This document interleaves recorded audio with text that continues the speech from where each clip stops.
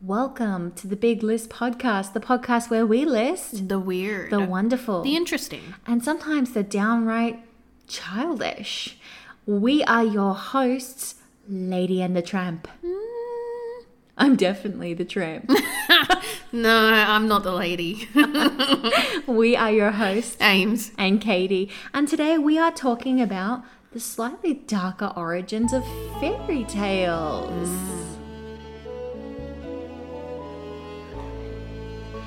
When we think about fairy tales and the origins of them, what famous brother pair comes to mind for you?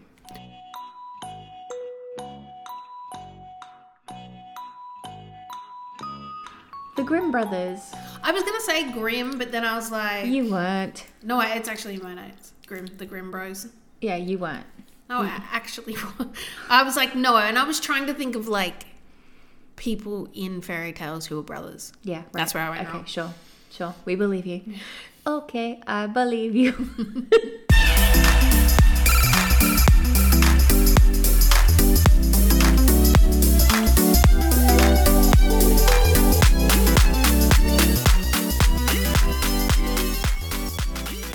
So Jacob and Wilhelm Grimm were Germanic academics in the early 19th century who really popularized fairy tales. They were inspired by a surge of romanticism in Germany at the turn of the century. They collected these stories by talking to people of all classes, from German peasants to aristocrats. Some believe the brothers added in religious and spiritual motives to the tales, as well as adding in elements reminiscent of sort of classical mythology and biblical stories. During their lifetimes, they published multiple editions of children's and household tales, with their stories changing quite considerably within and almost doubling in length. They were increasingly tailored for a young audience, with passages of violent and sexual nature being removed. So these stories actually started off quite violent and sexual in nature, and they were actually marketed towards adults. I do recall reading something like that, and then when they decided to remarket to children, they basically had to water everything down considerably and remove all of the explicit content. They had to Disney the fuck out of it. Yeah.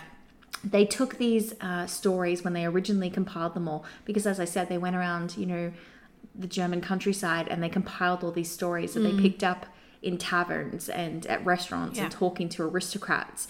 And they took those stories and they took them to a publisher, and the publisher laughed them out of the office basically and said, this is garbage. So they decided, okay, we'll make some of the stories longer. We'll take out the sex, drugs, and rock and roll. Yeah. And we'll market it towards children. Yeah. So the first edition, published in 1815, contained 86 fairy tales, but by the 7th edition, published in 1857, they had amassed over 210 in their collection. However, the Grimm brothers were not the first to do this. They stole a good number of their stories from a gentleman named Charles Perrault. Have ever heard of this guy? No. No? Charles Perrault. Yeah. Novelist. Yeah. Author. Charles Perrault. In Visionary. Charles Perrault actually spent most of his life at the court of Versailles, serving Louis VIII under the finance minister Colbert. So in 1695, Colbert and Perrault were removed from office. Now, we would think of that today as there's been kind of some kind of shame. They've been asked to leave office. Back then, they were probably beheaded. I don't know. I have to check the history record. Sure. Removed from office is probably not a gentle thing. With the newfound spare time. Okay, so he did live. Yay! Yay! Perrault began collecting and publishing traditional folklore tales designed for children, including the volume Tales and Stories of the Past with Morals. Doesn't that sound like fun? Sounds like so much fun. Like, I just want to sit down at nighttime and read a book about morals. So oral traditions, including the passing down of stories, were the main method of dissemination for much of medieval and early modern period. Each time the stories were told, they were smaller, small details would change, meaning they were constantly evolving and constantly changing over centuries. And depending on which region they were told in, those characters would change to suit the region. Perrault penning these stories in ink was probably one of the first times they'd ever been written down and in a fixed form. Fairy tales have existed for centuries across many, many different cultures, but this is the first time in sort of modern, I'm using air quotes, modern history, that they've been put to paper, and they are somewhat of the versions we know today. Mm-hmm. However, cultural versions of the stories found in these volumes actually have a much darker origin.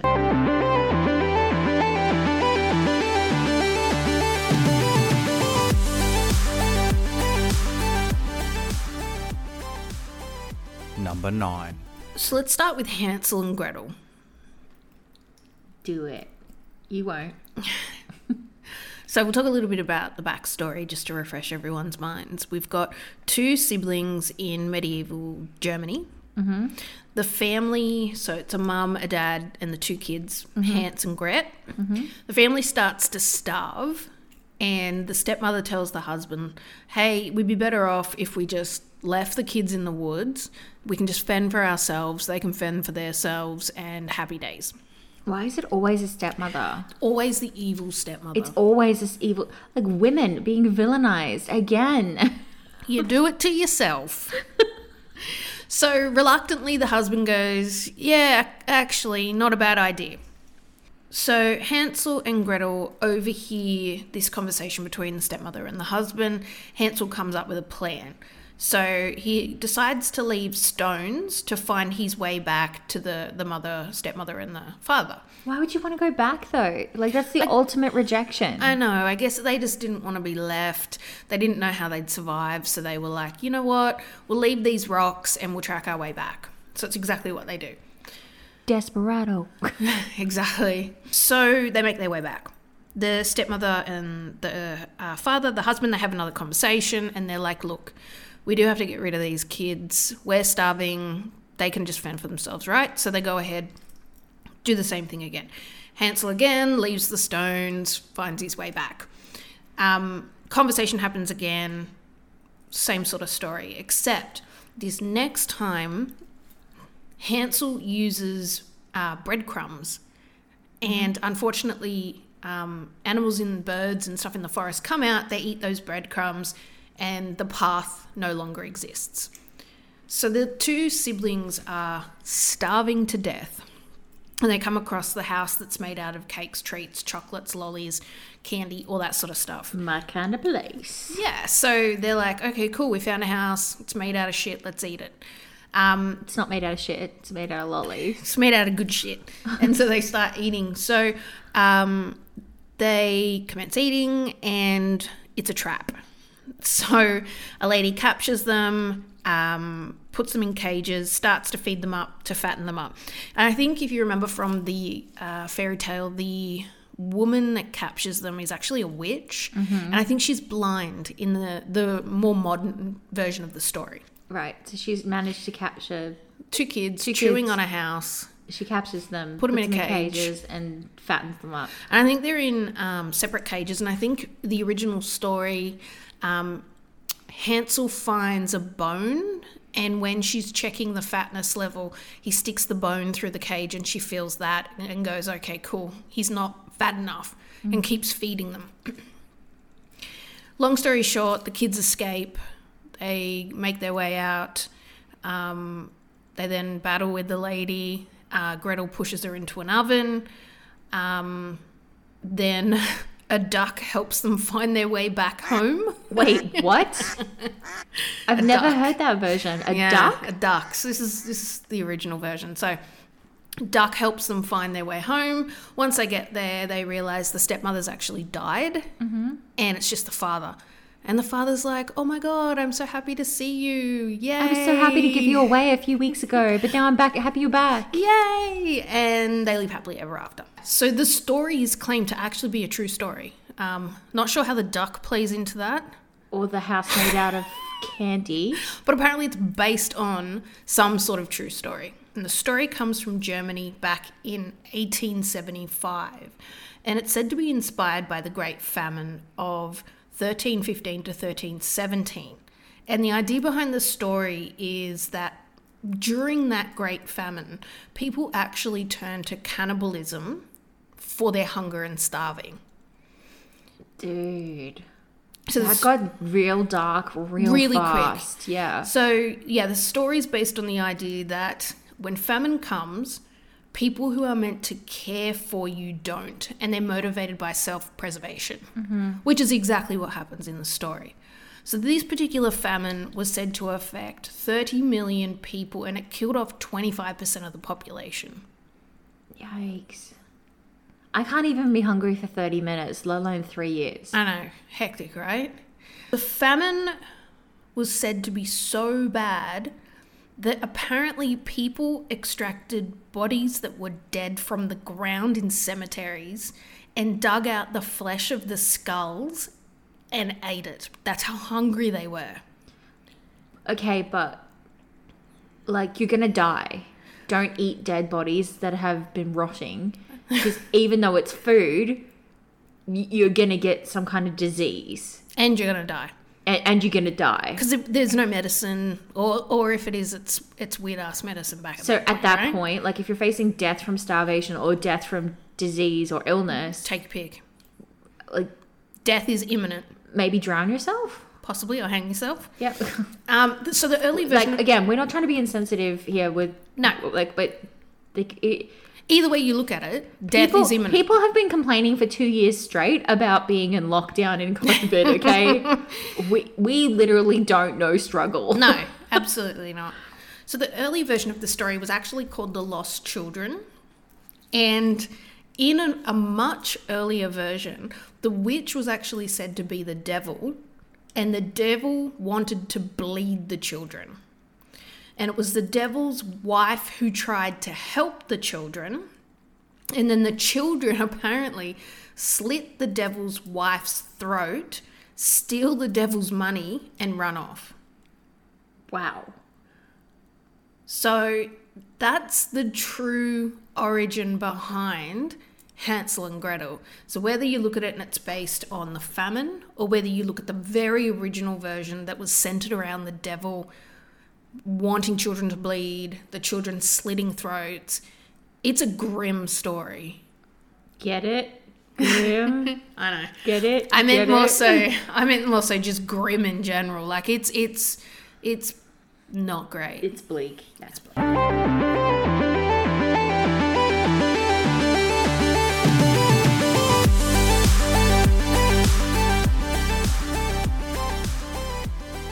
Number 8. Cinderella. Yay! Yeah. But I didn't really know about the original version when I fell in love with the story. I fell in love with it because when I was a younger girl, my grandmother used to play Cinderella with me in the back garden. And for some reason, the vegetable, like the flower patch that she had in the back garden was all imaginary vegetables to me. Mm.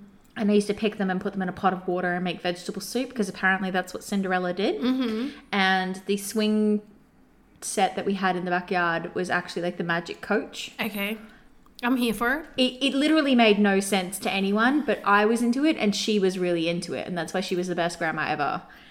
Anyways, I digress. Just a little look into my childhood there, guys.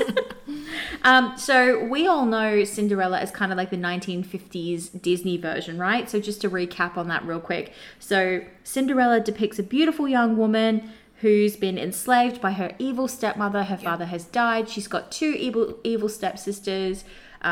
They treat her like a slave. She is basically reduced to ruin. They don't feed her very much. She doesn't get any clothes. She doesn't have a chance to have an education.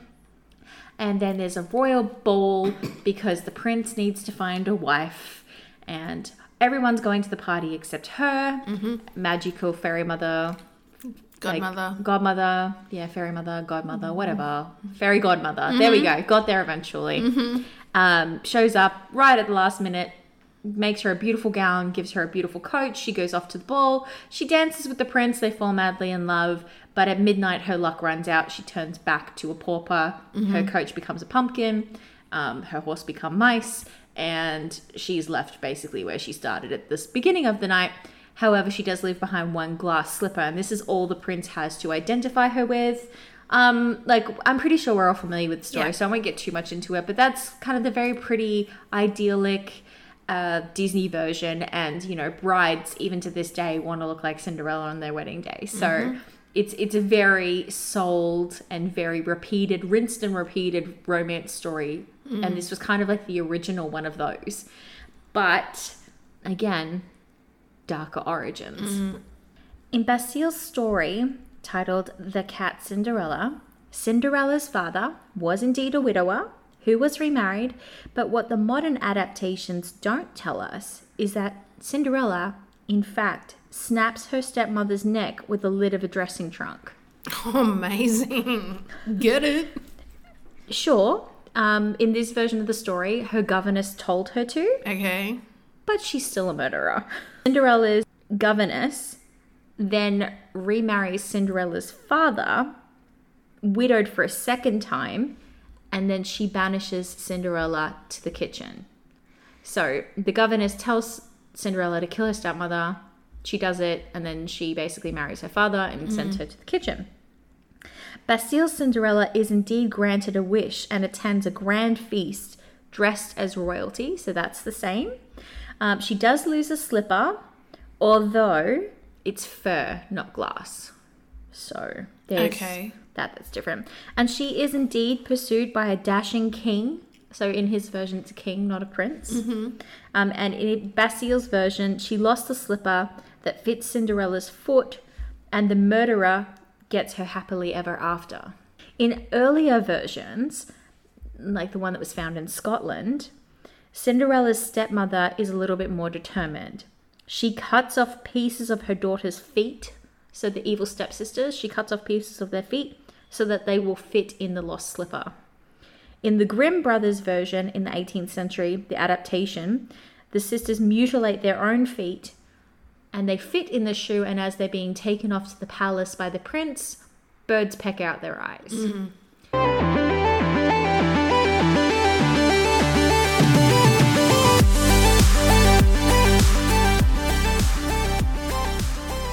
Number 7.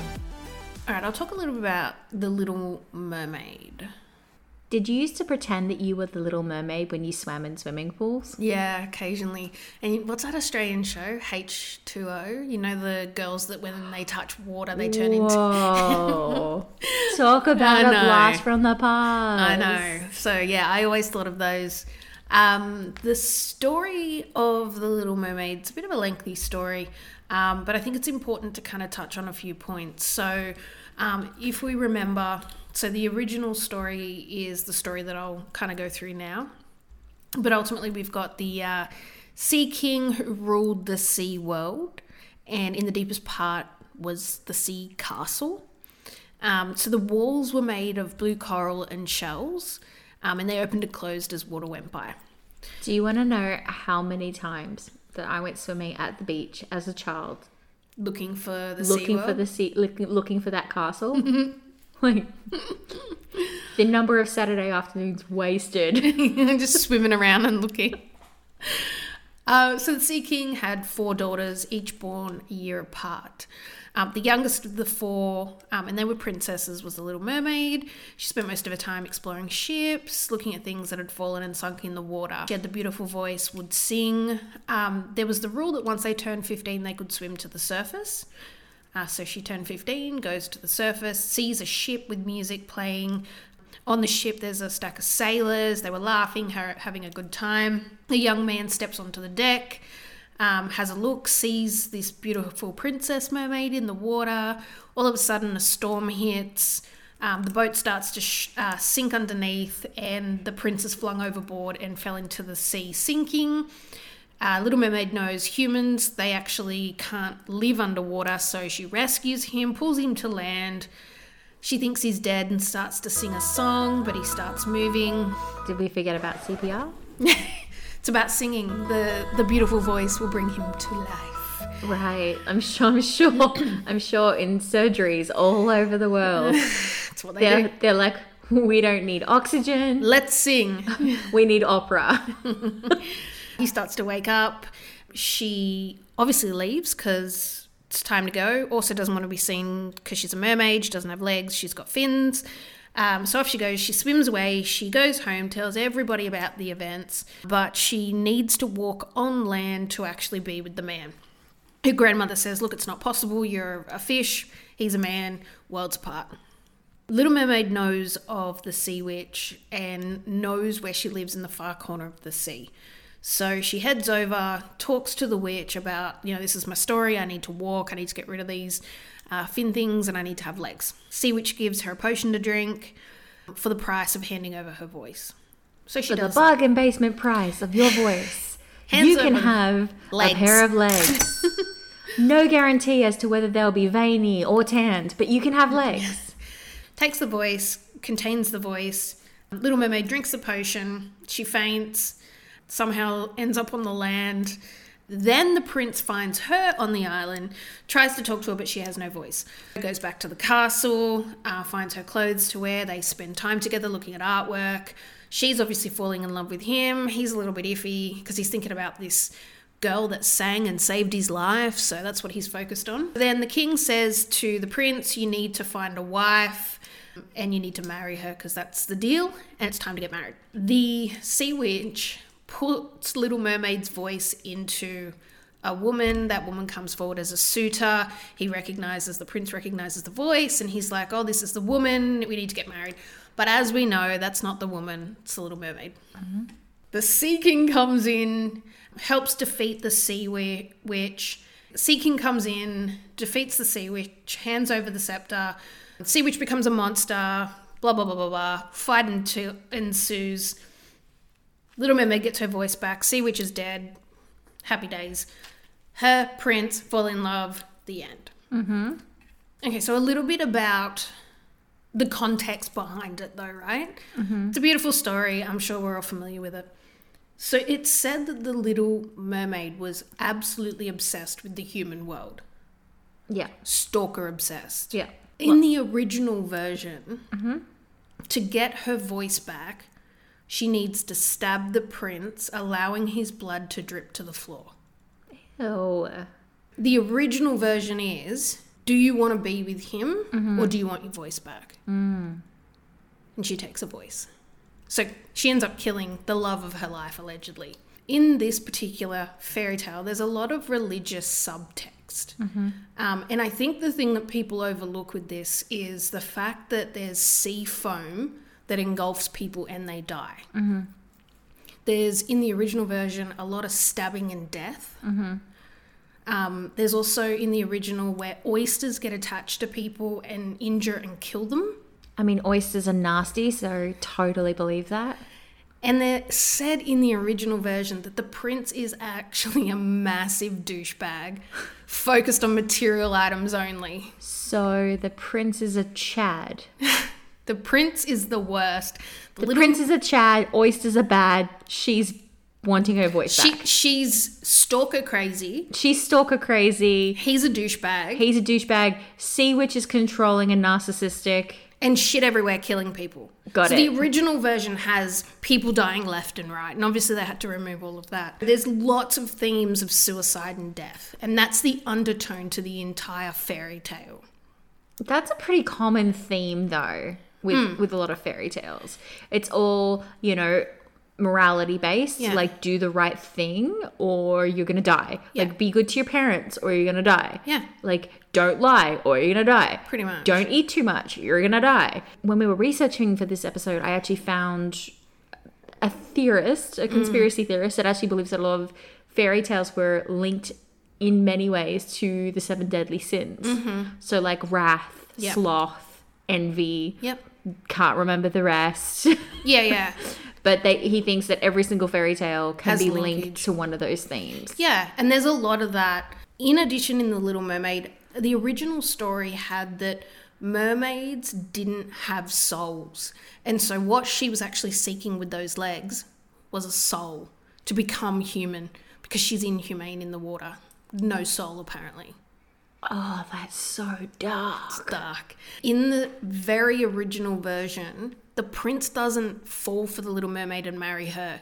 He actually falls and marries the girl with her voice. Yeah, makes sense. It's always the friend. The guy always falls for the friend. And then the other subtext is that the Little Mermaid, in one of the adaptations, she doesn't kill the prince. But it's said that in that particular version where she doesn't kill him, she actually goes back into the sea, which is her world of purgatory for the rest of her life. Damn. So there's so many adaptations of this. I feel so sad now. There's so many different, and the original I think was the most extreme, where she's, we've got people dying, there's suicide, there's murder. We've got in one version the prince gets stabbed. We've got another one where she just disappears into a world of, complete depression. We've got the prince marrying someone else. So this story has been through it. Wow. Well, if you're going to write a story, make a splash.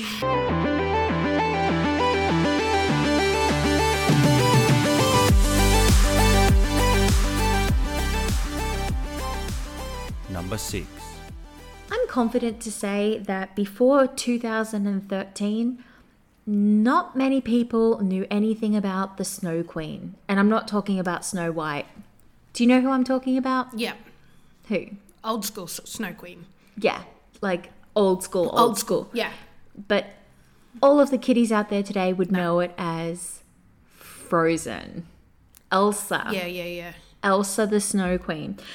But the 2013 Disney movie hit, like blockbuster hit, that drove every parent within an inch of their sanity with that song Let It Go. Oh, God. The 2013 Disney movie hit bears little resemblance to the Hans Christian Andersen 1844 story, which is the Snow Queen. So in the Disney version, not that anyone alive has never seen it or doesn't know anything about it, but in that version... I haven't seen it. Really? Mm-mm. I'm so jealous of you. I haven't seen Shrek either. What is wrong with you? I don't do cartoons. I hate the voices. Shrek is funny. Meh. Shrek is funny. Meh. You make half the voices in Shrek. Meh. Anyways, movie version. There's two sisters, Elsa and Anna. Elsa has a paranormal power to create ice and snow, and Anna's endangered by her sister's powers, basically. Elsa grows up to become a queen of the Northern Kingdom, but things get complicated after Anna accepts a marriage proposal of a secretly creepy, kind of rapey Prince Hans, who's visiting from the south. After some ice-related plot twists, all's well that ends well, and Elsa deports Hans, and Anna finds true love with an ice seller. Aww, isn't that lovely? But the Andersen story, in contrast, it's more like something you'd encounter in a nightmare. In the Hans Christian Andersen story, it actually has nothing to do with sisters whatsoever. It's about a little boy and a little girl who their families are very close. They grew up next to each other, and they actually have a footbridge between their two houses. And on this footbridge, they create this beautiful rose garden. These two kids create this beautiful rose garden, and in the summer, they spend their entire summers walking backwards and forwards to each other's houses. And this happens for many, many years. They form a great friendship, and they become like brother and sister. The boy's name is Kay. And one day when he's out playing in the forest, he gets a shard of glass in his eye. Now, this shard of glass is not just any shard of glass. It's actually from a shattered devil's mirror. And the mirror shattered because the devil and his imps are playing in the forest one day, and they carry this mirror which reflects sorrow and angst and pain in humanity. So anyone who looks in this mirror, they feel this overwhelming sense of dread and like all the awful things they think about themselves, they see happening in front of them. It's kind of like sad. Yeah, like terrible. Yeah. And they decide to take this powerful mirror up to the heavens to basically disgrace God and all of their angels. Okay. So the devil is taking this mirror up towards the heaven, and as he's doing it, the closer he gets, the more the angels are laughing. And as they laugh, it shatters the mirror. The shards of glass fall down to the earth. And this is where Kay gets some of that glass in his eye. When this glass gets in his eye, he becomes evil. And he's aggressive. He's mean towards, this girl Gerda, who he's grown up with his whole life. He now no longer values his grandmother. Kay is a bit of a prick, and the winter comes. Kay's grandmother the day before had told the story to Gerda and Kay about the Snow Queen, who only appears when the snow falls, and she can be found wherever the snow falls hardest. And you know she's there by these little snow bees. Now, the snow bees are not actually bees. It's just the imagery created in the story. She's referring to snowflakes. And she said when the snowflakes are big or when the bees are big, you know the Snow Queen is close. The next day, Kay is standing by the window and he sees a swarm of snow bees. And then the bees disappear. She's beckoning to him to come outside, and he's freaked out because he doesn't feel safe. He sort of fobs it off, and the next day he finds himself walking outside without any explanation. And outside is the Snow Queen waiting, and she's got a carriage there. He's drawn outside, and the carriage is being drawn by the Snow Queen herself. She transforms into an animal, and she entices him to climb aboard the carriage. Come on down, Kay. And he's mesmerized. He has no choice but to get on this carriage. And he rides off with her, and he's never seen again. He disappears completely. Bye, Kay. Gerda comes outside the next day, and she can't find her friend. She can't find Kay anywhere. She's gone to his house. He's not there. She's gone to the school. He's not there. So Gerda decides to set off on a quest to find her friend. A lot of really random, weird stuff happens. Talking owls, talking snakes, talking porcupines. But she ends up being led to a river, and she offers up one of her brand new ruby red slippers to the river to find out if her friend has drowned in the river. So she's offered her shoe to the river to say, do you have my friend? Because it's believed he drowned in the river. And she offers up one of her slippers, and the river's like, nah, don't have him. Going full gangster when the police come around. Nah, man. Yeah, nah. Yeah. Yeah, nah. New slipper, who dis? Just as that happens, she turns around and the Snow Queen is standing there. And the Snow Queen says, I've entrapped your beloved, and he's basically going to die. Like, I'm stealing his soul. Okay, as you do. And she decides to make a bargain with the Snow Queen. Okay, what's the deal? She's going to kill all of her siblings. Well, maybe she likes this guy more. And the Snow Queen says, not really interested in your siblings, but I'll take you. After thinking about it for a little while, she's like, yeah, you can have me. I care about him that much. Oh, that's sweet. And she said, well, that's all and good, but he's evil because of that glass in his eye, so you've got to remove the glass from his eye. And in doing so, that will actually make your death very painful. And she's like, well, I'm still sticking with my original plan. I still want you to take me instead. So she pulls the glass from his eye. She gets cut on her hand, and she's immediately feeling pain and angst and terrible, and she starts to die. But at this point, Kay is better, and he sees her in agony, basically. And he decides that he doesn't want to live in a world where she's dead and she's in agony, and he kills himself. So they both die. And there's actually no reason as to why the Snow Queen wants these two. It's kind of a very disjointed story. But I think the one thing they did take in the Disney adaptation is that she could control the elements. Not sure where the sisters thing came in. But yeah, there is a palace in the woods, so that's about the same as the movie. Yeah. But the two are so dramatically different. But yeah, that's the Snow Queen.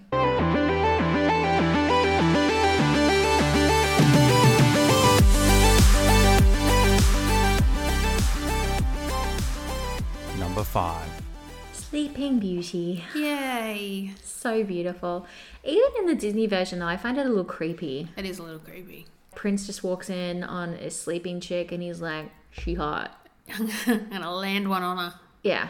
And then she wakes up, true love's first kiss, breaks the spell. And it's all because, you know, the Wicked Witch or the Sorceress, Enchantress, whatever you want to call her, is basically butthurt because she didn't get invited to her 16th birthday. Now, the original story is not too dramatically different. Okay. The Story begins much the same as the animated version. Upon birth, Princess Talia is cursed with the threat of a splinter when she is grown. So same thing. Is pricked and falls into an eternal slumber. Heartbroken, her father lays her in a velvet chair and leaves the castle forever. So her dad's just broken and says, bye. Here's where things get kind of screwy. So everyone knows that Sleeping Beauty was awoken by true love's first kiss. But the Bastille version, so the original version, tells that a king from a nearby kingdom happened upon the abandoned castle and Talia's lifeless body, and he's taken by her beauty. The king then rapes Talia. Oh, jeez. I know, that escalated quickly, huh? Really quickly. And he actually impregnates the slumbering princess. Oh, my God. In her slumber, Talia gives birth to twins, the sun and the moon. Oh, my God. Searching for breast milk, the babies suckle the splinter out of her finger and she actually wakes up. So the king returns to see Talia again and is delighted that his princess is awake and alive and he has 2 bouncing bundles of joy. It's only a matter of time before the queen discovers her husband's infidelities and orders his babies to be cooked and fed to him. Got soup. Unbeknownst to the queen, the cook hides the children and serves goat instead. What a nice cook. When the queen attempts to throw Talia into a burning fire, the king intercepts and burns his wife alive. Talia marries the king and they live happily ever after as predator and wife. It was Charles Perrault who introduced Sleeping Beauty or Little Briar Rose, and he replaced marrying the king with a dashing prince, of course, and the prince's mother took the role of the evil queen. So that's sort of how it was adapted. But either way you look at it, Messed up. rapey and incestuous almost. And cannibalism. And cannibalism and... No, not incestuous. Necrophilia. Necrophilia. That's what I'm thinking of. Like right up there with the likes of Jeffrey Dahmer. Well done, sir. Well done.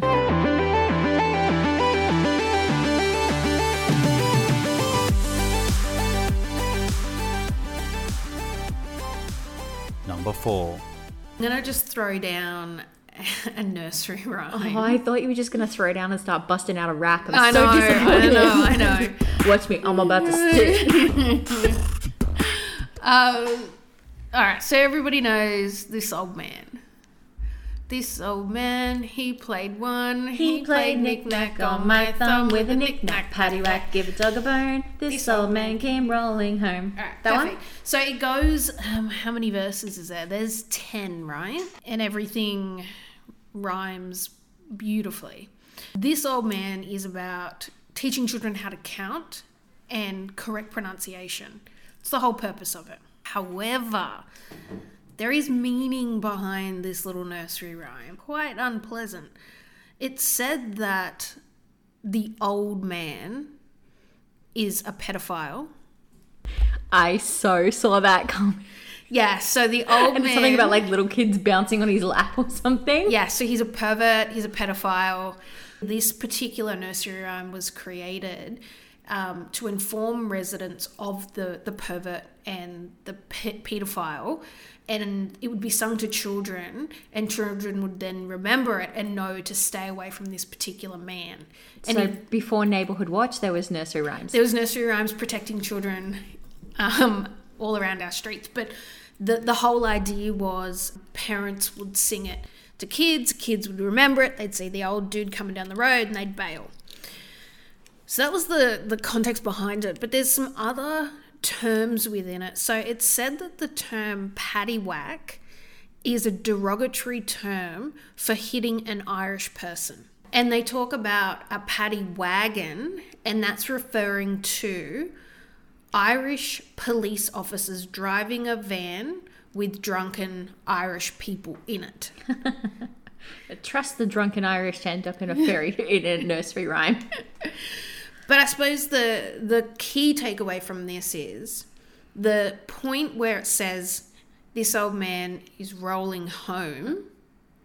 That's the old man getting hammered, coming home, Rolling into bed? Well, trying to get children to roll into bed with. Oh, that's not where I wanted that to go. There you go. That's this old man. And I need to take an old shower now. I feel gross.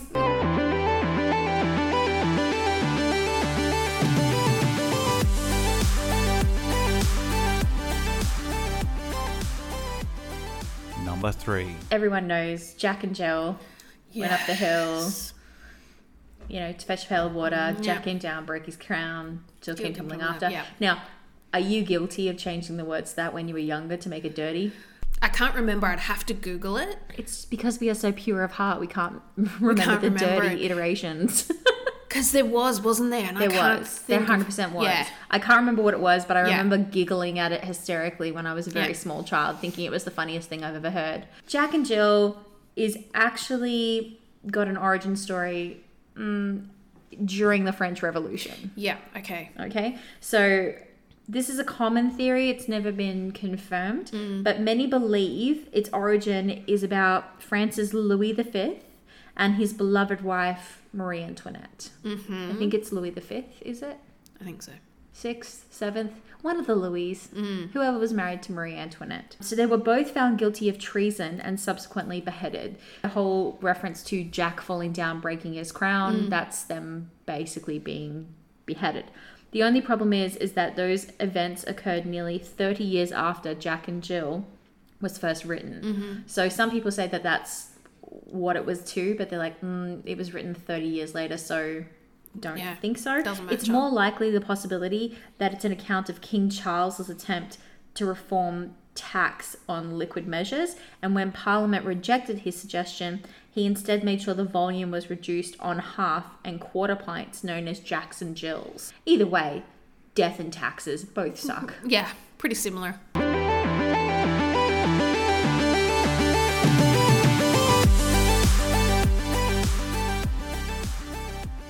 Number 2. Rockabye Baby. Rockabye Baby on the treetop. When the wind blows, the cradle will rock. When the bough breaks, the cradle will fall, and down will come baby, cradle and all. So this nursery rhyme was first published in 1765, and it's said to talk about Native American mothers who placed their babies in cradles made from bark and hung them from tree branches. Okay. It was said that by doing this, it would give the mothers a break from their babies. Mm-hmm. So if you think back to our last week's podcast, we've got the baby cage, we've got the baby cradle here. Mm-hmm. So we hang our babies from the tree. But also, like if you've ever held a baby for more than 20 minutes, they're not exactly light. I don't hold babies. Why? Because they belong in cages. It was said that if the tree branch broke and the baby fell to the ground, it would die. Obviously. However, there's a theory that the rhyme is about a common ritual practiced in the 17th century. And if your baby fell and died, all over Red Rover. But if your baby fell and lived, it's a good baby. It's a strong, good baby. There were some people... Oh, your baby lived? That's a good baby. It's a good baby. Passes the test. So it was this test, right? Yeah. How strong is my baby? Fell dead? All over. Fell alive? Wow. But the best would be if it fell, died, and then came back to life. Of course. That is the best of the three. That's the baby you want. That's the miracle baby. And it was essentially a case of... well, when it fell to the ground and died, like it was just a thing. It was a ritual. It was practiced. One of three things is going to happen: dead, alive, or dead then alive. If you ask me my preference, I will always go with not dead babies. That's a personal preference of mine. It was apparently a strength thing. Like, it was a test to see how strong your baby was and whether it was pure or whether it was just an evil baby and it died, and then they were like, cool. Or it could be simple physics as well. They'll be on to the next. We'll create another one and let's give that a red hot go. It could also be physics and aerodynamics to blame instead of the strength of the infant child.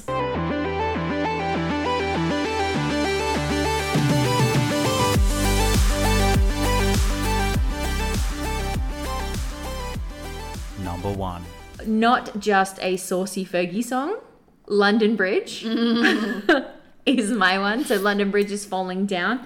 Now, depending on whom you ask, and we're not going to ask anyone who's been around in the 2000s what they think about London Bridge is falling down, because they'll make reference to the Fergie song. But according to who you ask, there's different versions of what people think where this nursery rhyme originated. It could make reference to a Viking attack in and around 1014, a Viking attack, child sacrifice, or the normal deterioration of an old bridge. So there's kind of the two versions of it. But the most popular theory seems to be that first one. More specifically, the alleged destruction of the London Bridge at the hands of Olaf II of Norway sometime in the early 1000s. So Vikings literally Long time ago. tore down a bridge. Alleged because some historians say that this attack never took place, and they have nothing to corroborate that the attack took place. It's a rumor, basically. The song's popularity around the world is often cited as further proof that it was the Vikings who created it, believing that they brought the tune to many of the places they traveled. But the idea is often debated because, again, there's no archaeological evidence to support the fact that there was an invasion there. But the theory goes that in order to keep London Bridge upright, its builders believed that it must be built on the foundation of human sacrifice. And those same humans, mostly children of course, would help watch over the bridge and maintain its sturdiness. Whether you think it's because Vikings destroyed the bridge in the early thousands, or you think the Vikings destroyed the bridge and it was rebuilt on the backs of sacrificed children, either way, not a great nursery rhyme.